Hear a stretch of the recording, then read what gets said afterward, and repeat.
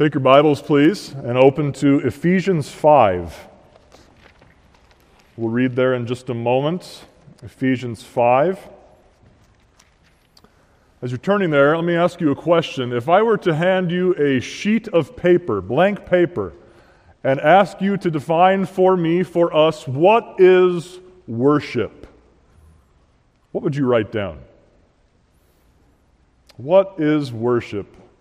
I'm sure many of us would arrive at the same definition, and I'm also sure that at some point in our definition we would mention singing or music. Many of us probably by default start to define worship by music. But worship is more than just singing or music. For the Christian, worship is submission of the entirety of your life to the entirety of the Word of God. For the churchgoer, it's more than just the worship through music, but it's the reading of Scripture, it's prayer, it's proclamation, it's singing, it's the Lord's Supper, baptism, and so on. And our topic this morning is the element of worship in song. But I wanted to give the disclaimer, it's more than just singing, which is worship. But worship and song is a glorious part of worship. Amen. These last 20-25 minutes, I have had the joy to be one of you in the congregation, to be reminded of the joy of worship in song.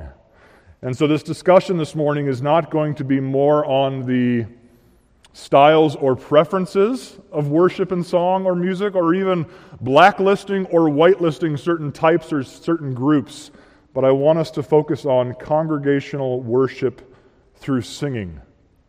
And we're going to look at, for the majority of our time, a couple of scripture passages, sister passages from the book of Ephesians, which we will read here in a second, but also in Colossians 3 right after we are done. Ephesians 5, verses 18 through 20 say this, "And do not get drunk with wine, for that is dissipation, but be filled with the Spirit, speaking to one another in psalms and hymns and spiritual songs, singing and making melody with your heart to the Lord, always giving thanks for all things in the name of our Lord Jesus Christ to God, even the Father."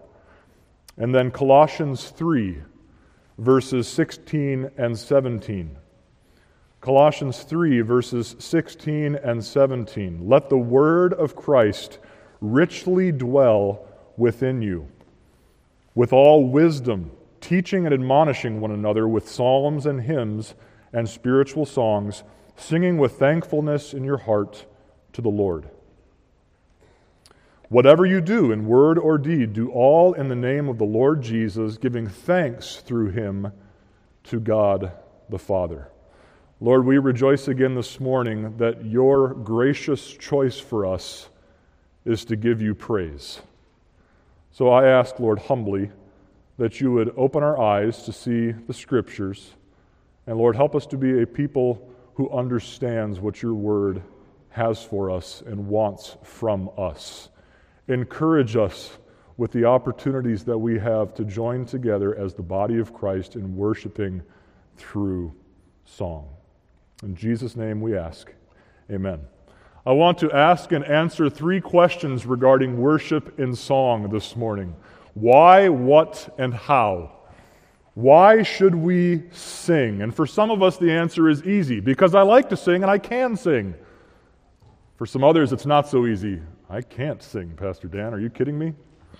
Why should we sing? Well, the focus of our motivation never is on our feelings or our abilities, but always in our obedience to the Word of God. Letter A, we should sing in obedience to God. God has commanded us in His Word to sing. In over 400 references to singing in the Word of God, over 50 of those are in the imperative, a command for God's people to sing. For me, the earliest and most primary command is in Exodus 15, where we see the song of Miriam, where she says, "I will sing unto the Lord." And then she tells the people of Israel, "Sing to the Lord," in Exodus 15:21. David brings the ark into Jerusalem in 1 Chronicles 16:9, and he commands his people, "Sing praises to the Lord." And we see throughout many of the Psalms, specifically the Davidic Psalms, verses like this, Psalm 47:6, "Sing praises to God, sing praises to our King, sing praises Did you get the point? 4 times in 13 words, sing, sing, sing, sing. And even here in the New Testament, we have, following the commands of being filled with the Spirit and letting the Word of Christ dwelling in you richly, the means to which follow those commands, singing and teaching, admonishing, speaking to one another through psalms and hymns and spiritual songs. So we have to start here, don't we? You are commanded, believer, to sing. It's an appropriate question probably for some of you. Why does God command me to sing if He did not make me a good singer? You ever ask yourself that? Have you ever looked to the person next to you during congregational singing and said, what is coming out of their mouth right now? God knows exactly how He made you. God knows exactly what you sound like. And God wants you to sing. I'll insert the joke now where it's about a joyful noise, right? Instead of worrying about your performance or how you feel or how you're making other people around you feel, sing out in obedience to God's command, beloved. This is such a joyful time. And for those of you who can sing, sing out louder so the people next to you who can't are more comfortable. Sing out of obedience to God. Letter B, we should sing to express adoration for God. We should sing to express love for God, adoration to God. Don't have a particular verse for you here, but I'd ask you to turn to 2 Samuel 22 as an example of where we're going to go here. 2 Samuel 22 is pretty much the mirror image of Psalm 18, but we are to sing adoration for God, love for God, in response to what He has done for us. 1 John 4:19 says, we love Him because He first loves us. And while you're turning there, let me just remind you, in our world today, singing a love song to someone you love is not a foreign concept. In fact, we could probably list dozens upon dozens of love songs that just come to our mind. I sang to my wife a love song at our wedding reception. Some of you probably have sung to your wives in the past. Some of you probably have done that, and your wife said, I appreciate the sentiment, but don't do that again. Singing a love song is not a foreign concept, but we sing in response to the adoration of the person who has demonstrated their character to us and their love for us. In 2 Samuel 22, we see David at the beginning of the song say, I will sing to the Lord. And if you go to verse number 50, he concludes his song by saying, because of this, for this, everything I have just said, I will sing praises to your name. And then the verses in between give the reasons why he will sing. Just look at verses 2 and 3. What does David reveal about the God that he knows? God is his rock. God is his fortress. God is his deliverer. God is his shield, the horn of his salvation, his stronghold, his refuge, his Savior. You go through the entirety of David's Psalms and you see this pattern repeated over and over. God is this. He has demonstrated His character and His love and His mercy to me. Therefore, I will sing His praises. He adores the God who has revealed Himself to him. David says, how can I keep from singing in response to what God has done? And this is all before the revelation and the culmination of the gospel through Jesus Christ. This is David before he's even heard of or seen Jesus the Christ. You don't have to turn there, but let me read for you the Song of Heaven in Revelation 5:9. The elders and the angels, and they sang a new song, saying, worthy are you to take the book and to break its seals. Speaking of Christ here. For you, Christ, were slain and purchased for God with your blood men from every tribe and tongue and people in nation. If the redeeming work of Christ is the song of heaven, how can it not be the expression of the church's love and adoration for their God now? This is a time for us, through the affection of our love for God, to express adoration to Him for what He has done for you. A tremendous opportunity. Sing to express love and adoration for God. Letter C, we should sing to express the community of the body of Christ. We could turn here to 1 Corinthians 12 and explain this metaphor of being the body of Christ, being baptized into the body of Christ. But think of this with me. About a month ago, my sons and I got to go to a baseball game in the Detroit Tigers Stadium. It wasn't that great of a game. It was the Detroit Tigers and the Kansas City Royals. So I'm sorry if those are your favorite teams. But we got to go to a baseball game. And if you've been to a baseball game, you know something always happens in the seventh inning, right? You stretch, and then what do? You sing. Take me out to the ball game. And it's amazing how many people who can't sing, take me out to the ball game. One of my sons looked up at me and said, "Dad, they sing that here too." Because they've heard it sung at the Twins game. And I said to my son, "Yeah, it's just something that baseball fans do." That's true. It is an expression of community to sing together. And when we gather together on Sundays for worship, we as the body of Christ unite our hearts, our minds, and our voices in singing around the Word of God to demonstrate the unity of the community of those who have been reconciled by God into Jesus Christ. And it is a beautiful expression of community. Perhaps nothing we do in corporate worship expresses the community better than 500 voices singing a cappella, "My hope is in the Lord, and now for me he stands." Or singing in 4-part harmony. We're all different individually, different stories, different backgrounds. We come together as the body of Christ in this unified expression of community in song. Sing to express the community of the body of Christ. Back to Colossians 3:16 and Ephesians 5. We should sing, letter D, to disciple one another. We should sing, speaking to one another. We should sing, teaching and admonishing one another. Sing to disciple one another. The Scripture makes it clear that God intends music to have a spiritual benefit for the hearer. Colossians 3:16 especially makes this clear. The means for this expression of worship is teaching and admonishing through psalms and hymns and spiritual songs. We'll get to that in a moment. Week after week, we sing songs as a church, and over time, the theology sticks with us. You may have remembered a couple months ago, Pastor Chris Anderson coming in and teaching us this very thing. Song time for the church is discipleship time for the church. We catechize one another, we disciple one another through the singing of our theology.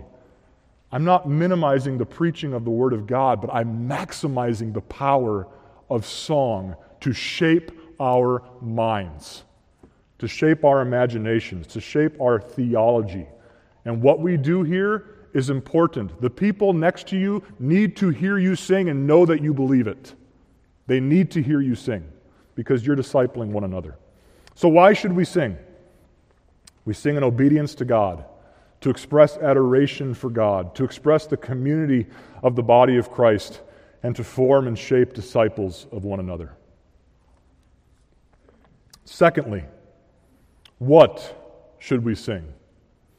And again, not a diatribe or a soapbox here of what we should not, or styles or preferences or instrumentation, but let's just look at what the Scriptures say here. You saw in Colossians 3 and Ephesians 5 a similar list. We are to speak to one another we are in wisdom, teach and admonish one another in what? Psalms and hymns and spiritual song. What do we make of this? I don't see this so much as an exhaustive list that the Apostle Paul is telling us we have to do. It's repeated both in Colossians 3 and Ephesians 5. I think this is more of an imperative that what we sing should be Bible-centered and Bible-saturated. The word psalm quite literally means the divine scripture, the inscripturated psalms. The church is to sing the psalms. Do we sing the psalms? We do. Sometimes we sing very specific metrical arrangements of the psalms and paraphrases. Sometimes it might be a hymn that for years you've sung and you don't realize it's based on a psalm. For example, Psalm 103 is the hymn that we're going to sing at the end of this service tonight. Praise to the Lord, the Almighty. It's based off of Psalm 103. So we are to sing psalms. What is a hymn? You ever wondered what's the difference between a hymn and a spiritual song? Well, not an authoritative answer, but usually a hymn would be that which is defined as that which gives honor and thanksgiving and praise specifically in addressing God himself. When we sing to God, that's usually what we call a hymn. What would be an example of that in our church? Holy, holy, holy, Lord God Almighty. That is a hymn. What about a spiritual song? Well, it's a song that doesn't specifically address God or addressed toward God, but it speaks about a biblical theme, a doctrine that is developed, such as salvation, joy, thankfulness. There's a lot of these, right? I wrote down here, come behold the wondrous mystery. Great example of a spiritual song. But I'm not convinced Paul is listing these to intentionally create distinctions in our musical content. But again, to emphasize the need for us to communicate to one another biblically through the Scripture. The necessary content of that which we should sing is biblical, specifically biblical. We're going to look at this in a little bit, but you notice that this is so important because Paul says this should be the result of being filled with the Spirit in Ephesians 5. But I'm getting ahead of myself. We'll get more to that later. But our singing should be psalms and hymns and spiritual songs, or our singing should be biblical content. Letter B, we should sing God's revelation. That's basically the same thing I just said, right? We should sing God's revelation. Sing of God's revelation. Colossians 3:16, we have this phrase, let the word of Christ richly dwell in you, or dwell in you richly. What is the word of Christ? Is this referring to all of the words in red that you have in your Gospels, the words that Jesus Christ said? Or is this more? I was drawn to Luke 24, verse 44 as I was preparing, where Jesus says, everything written about me in the law of Moses and the prophets and the Psalms must be fulfilled. Do you see the name Jesus specifically mentioned in the Old Testament? But Jesus says that he was the subject of the Old Testament that the writers were pointing toward, even if they did not know his name. The Scripture is that which reveals the word of Christ to us. Hebrews 1, if you'd like to turn there, is a tremendous passage of Scripture. Hebrews 1, verses 1 through 3, the beginning of verse 3. This verse shows us that Jesus is the highest revelation that God has given to us. He has spoken through nature, he has spoken through the Word of God, and he has spoken through Jesus Christ, his Son. Look at Hebrews 1, verse 1. God, after he spoke long ago to the fathers and the prophets in many portions and in many ways, in these last days has spoken to us in his Son, whom he appointed heir of all things, through whom also he made the world. And he is the radiance of his glory and the exact representation of his nature. We have Jesus Christ, the highest revelation, who is the radiance of God's glory, and Scripture speaks of him. Nature speaks of God's creative power and shows us something of what he is like or what he can do. We have the Word of God, which is greater, because how do you know God, who is a spirit, unless he chooses to reveal himself to you?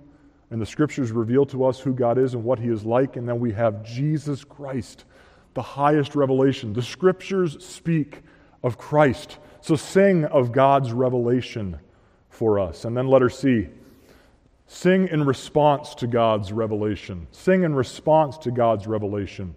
This might sound to you very, very simple, and it is. But let's remind ourselves of the simplicity of what we are called to do. John 4:24 tells us that true worshipers will worship in spirit, lowercase s, spirit, and in truth. Truth is the object we sing, and our spirits are what we use to respond to that truth. But what comes first? The truth or the feelings? What comes first? The truth comes first. We always need to live in the tension or the balance of the truth and how we feel. Not just, I'm going to sing out today because I feel like singing. Not just, I'm going to sing out today because I like this passage of Scripture or I like that song. But God has revealed himself to us. He has given us the truth, and we have the tremendous opportunity to respond to him in light of what he has revealed. I had you turn to 2 Samuel 22 earlier. This is a perfect example of David saying, I will sing in response to the truth of how God has revealed himself. Throughout the song, David stated who God is, who God was, and what God had done. He gave objective truth. And then he follows with a subjective feeling, a subjective response. For this, because of this, I will praise you. This might seem silly to you, but grab a hymnal. Go ahead. Grab a hymnal. Open to the 8th hymn in our hymnal. We're going to sing this at the end. Praise to the Lord the Almighty is a great example of a hymn that speaks of a truth and calls us to a response. This great hymn by Joachim Neander, it's a great example of this type of worship. Just look at all of those different stanzas and notice a pattern that happens over and over and over again. Each stanza begins with an expression of praise for who God is.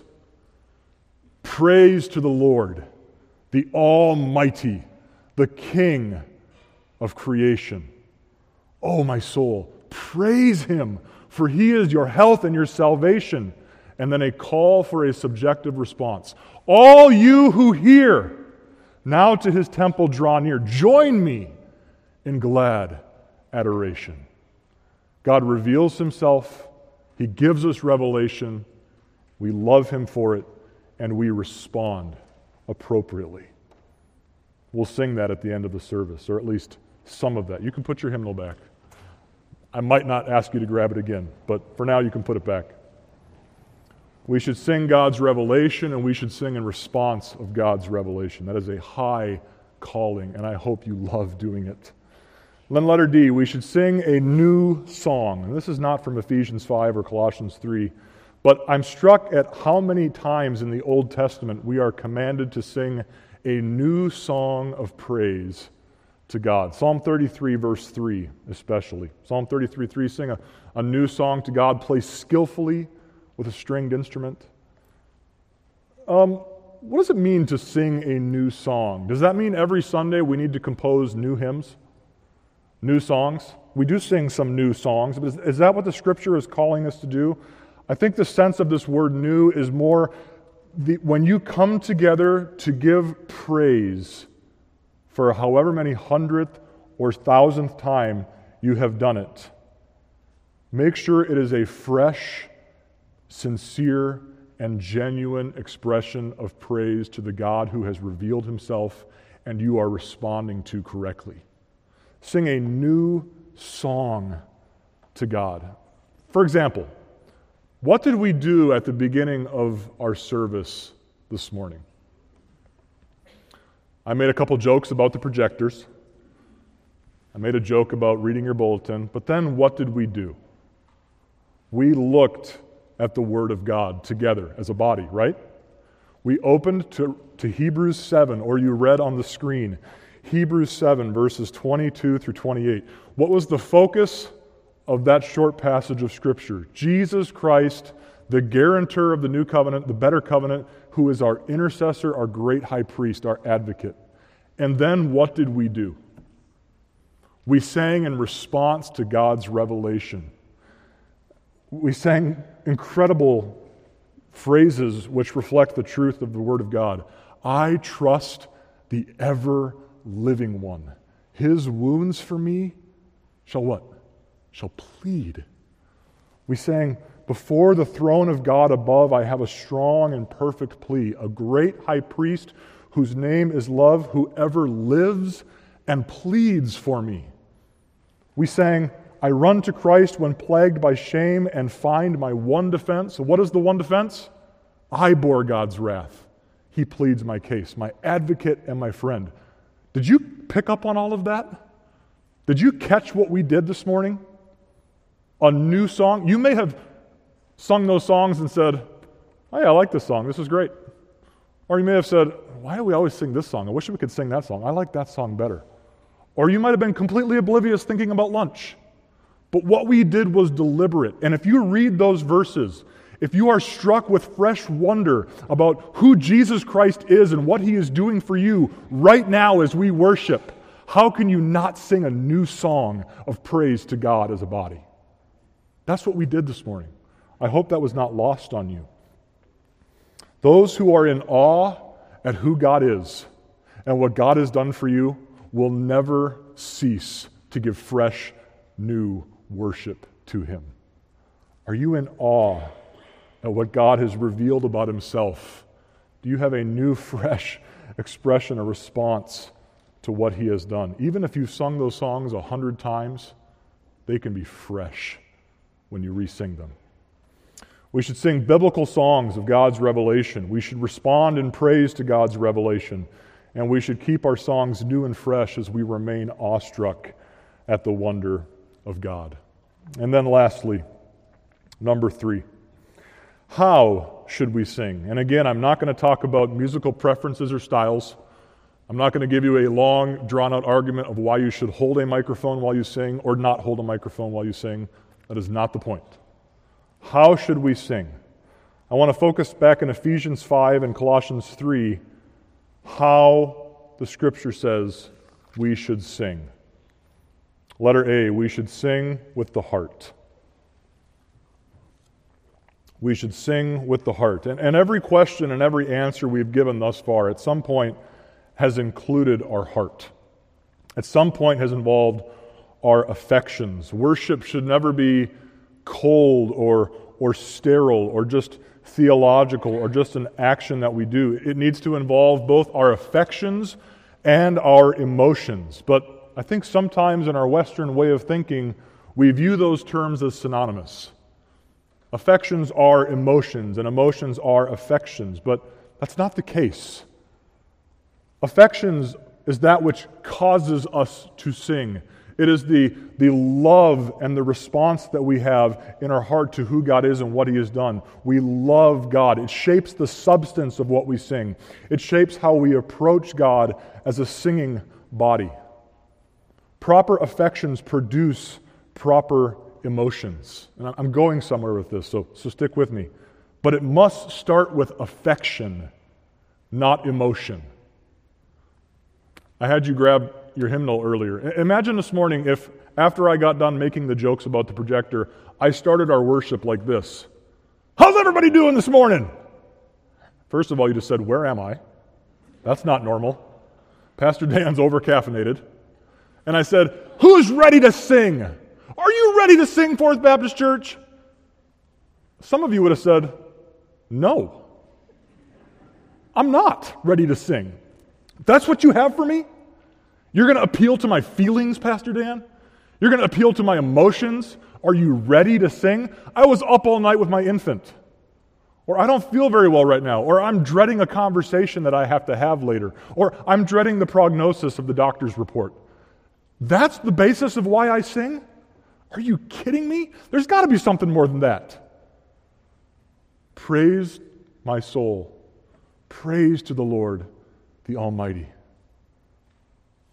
Ransomed, healed, restored, forgiven.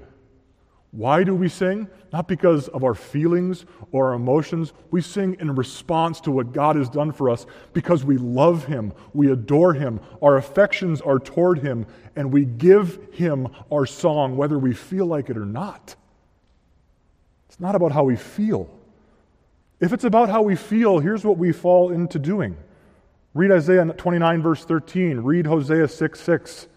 God rebukes his people. He says that they draw near to me with their words and honor me with their lip service, but they remove their hearts far from me, and their reverence for me consists of tradition. They just showed up and did what they were supposed to do, but their hearts were far from me. They have no affection for me, even though their emotion was strong. Hosea 6:6, for I delight in loyalty rather than sacrifice, and in the knowledge of God rather than burnt offerings. The Lord rejected Israel's worship because their heart was not in it. It was more than emotion. Their affection was not there. Before we started the service this morning, where was your heart? Where was your affection? The scriptures that we read earlier make it clear we are to sing from our hearts, sing with our hearts. Where is your heart? Were you prepared this morning to worship? Did you spend time in the Word of God this week preparing your heart to worship? What about this? Did you call the office on Friday and say, hey, what's the message about? What songs are we singing? What scriptures are we reading? I want to prepare my heart to adore the God who has revealed himself to me. Do we do that? Or do we just show up? And I feel like it today, so I'm going to let loose. Or I don't really feel like it today, or I don't like this song. It's so much more than our feelings, beloved. It is so much more than our emotions. It is affection. That is the heart. Singing from our hearts because our heads understand what we're singing about, because God has revealed himself to us, and we can graciously respond to him. Affection leads to proper emotion. It starts with the heart. Is your worship cold? Is it sterile? Check your heart. Are you more concerned about the style and more concerned about the songs we're not singing or we are singing? Check your heart. Love God. May your heart be moved in affection toward him. One of the characteristics of a heart that is truly aligned in its affections towards God is thankfulness. And I could have made this another sub-point for us, but if you look at Ephesians 5:20 and Colossians 3, the end of verse 16, Paul makes sure he connects thanksgiving with the heart. Giving thanks always and for everything to God the Father in the name of our Lord Jesus Christ. That is following those participles that are the result of being Spirit-filled. Colossians 3, with thankfulness in your hearts to God, and whatever you do in word or deed, do everything in the name of the Lord Jesus, giving thanks, he says it twice, giving thanks to God the Father through him. Following those participles of means, which is the result of letting the word of Christ dwell in you richly. Thankfulness needs to drive your worship. Are you thankful this morning? I know that's a silly question which everyone's going to answer yes to. But truly, are you thankful this morning? Or are you entitled? We need to do it this way. We need to do it that way. We need to do it the way I want to do it. Or the way so-and-so used to do it. Thankfulness eliminates all of that. And it focuses on love for God and a proper emotive response to the truth of God's word. And that is so sincere. And I'm so thankful for many of you who I can tell that is happening in their hearts as we sing congregationally. Again, those who are amazed at the wonder of what God has done will never cease to give thanks and will never become entitled to what God has given them. Sing with the heart. And then lastly, we should sing with the Spirit, and that's capital S, Spirit. Not to be confused from John 4:24, which was the lowercase spirit. But in Ephesians 5, verse 18, you see at the beginning of the verse, something that you might not expect in a verse that is where Pastor Dan is going with singing. And do not get drunk with wine, for that is dissipation, but be filled with the Spirit, speaking to one another in psalms and hymns and spiritual songs, singing and making melody with your heart to God. This is not the filling of the Spirit indwelling that happens upon salvation. Just to make sure we're not confused here. This is not Paul talking to unbelievers who need to become believers and have the Spirit indwell them. This is a different thing. He's talking to believers. He's giving them a command to actively pursue the filling of the Spirit. Well, that leads to more questions. What does the filling of the Spirit look like? Is this a passive filling where I just kind of let go and hope the Spirit picks me up and fills me? It's not that. Is this a charismatic experience where we do something a certain way and eventually the Spirit takes over and produces on us extraordinary affections or emotions? No, it's not that. I think it's much simpler than that. Look again at the language of verse 18. Do not be drunk, which is debauchery or dissipation. What comes first, the debauchery or the drunkenness? What comes first? The drunkenness. Look at the next line. Be filled with the Spirit, which produces psalms, hymns, spiritual songs. Which comes first, the spiritual songs or the filling of the Spirit? The filling of the Spirit is that which should come first. Spirit filling does not come because of singing. It comes first, and singing is the response to Spirit filling, is the argument Paul is making here.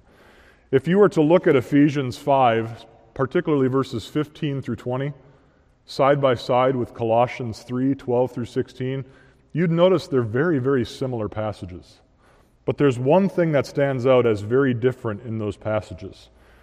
In Ephesians 5, we see, be filled with the Spirit, which then results in speaking in psalms and hymns and spiritual songs.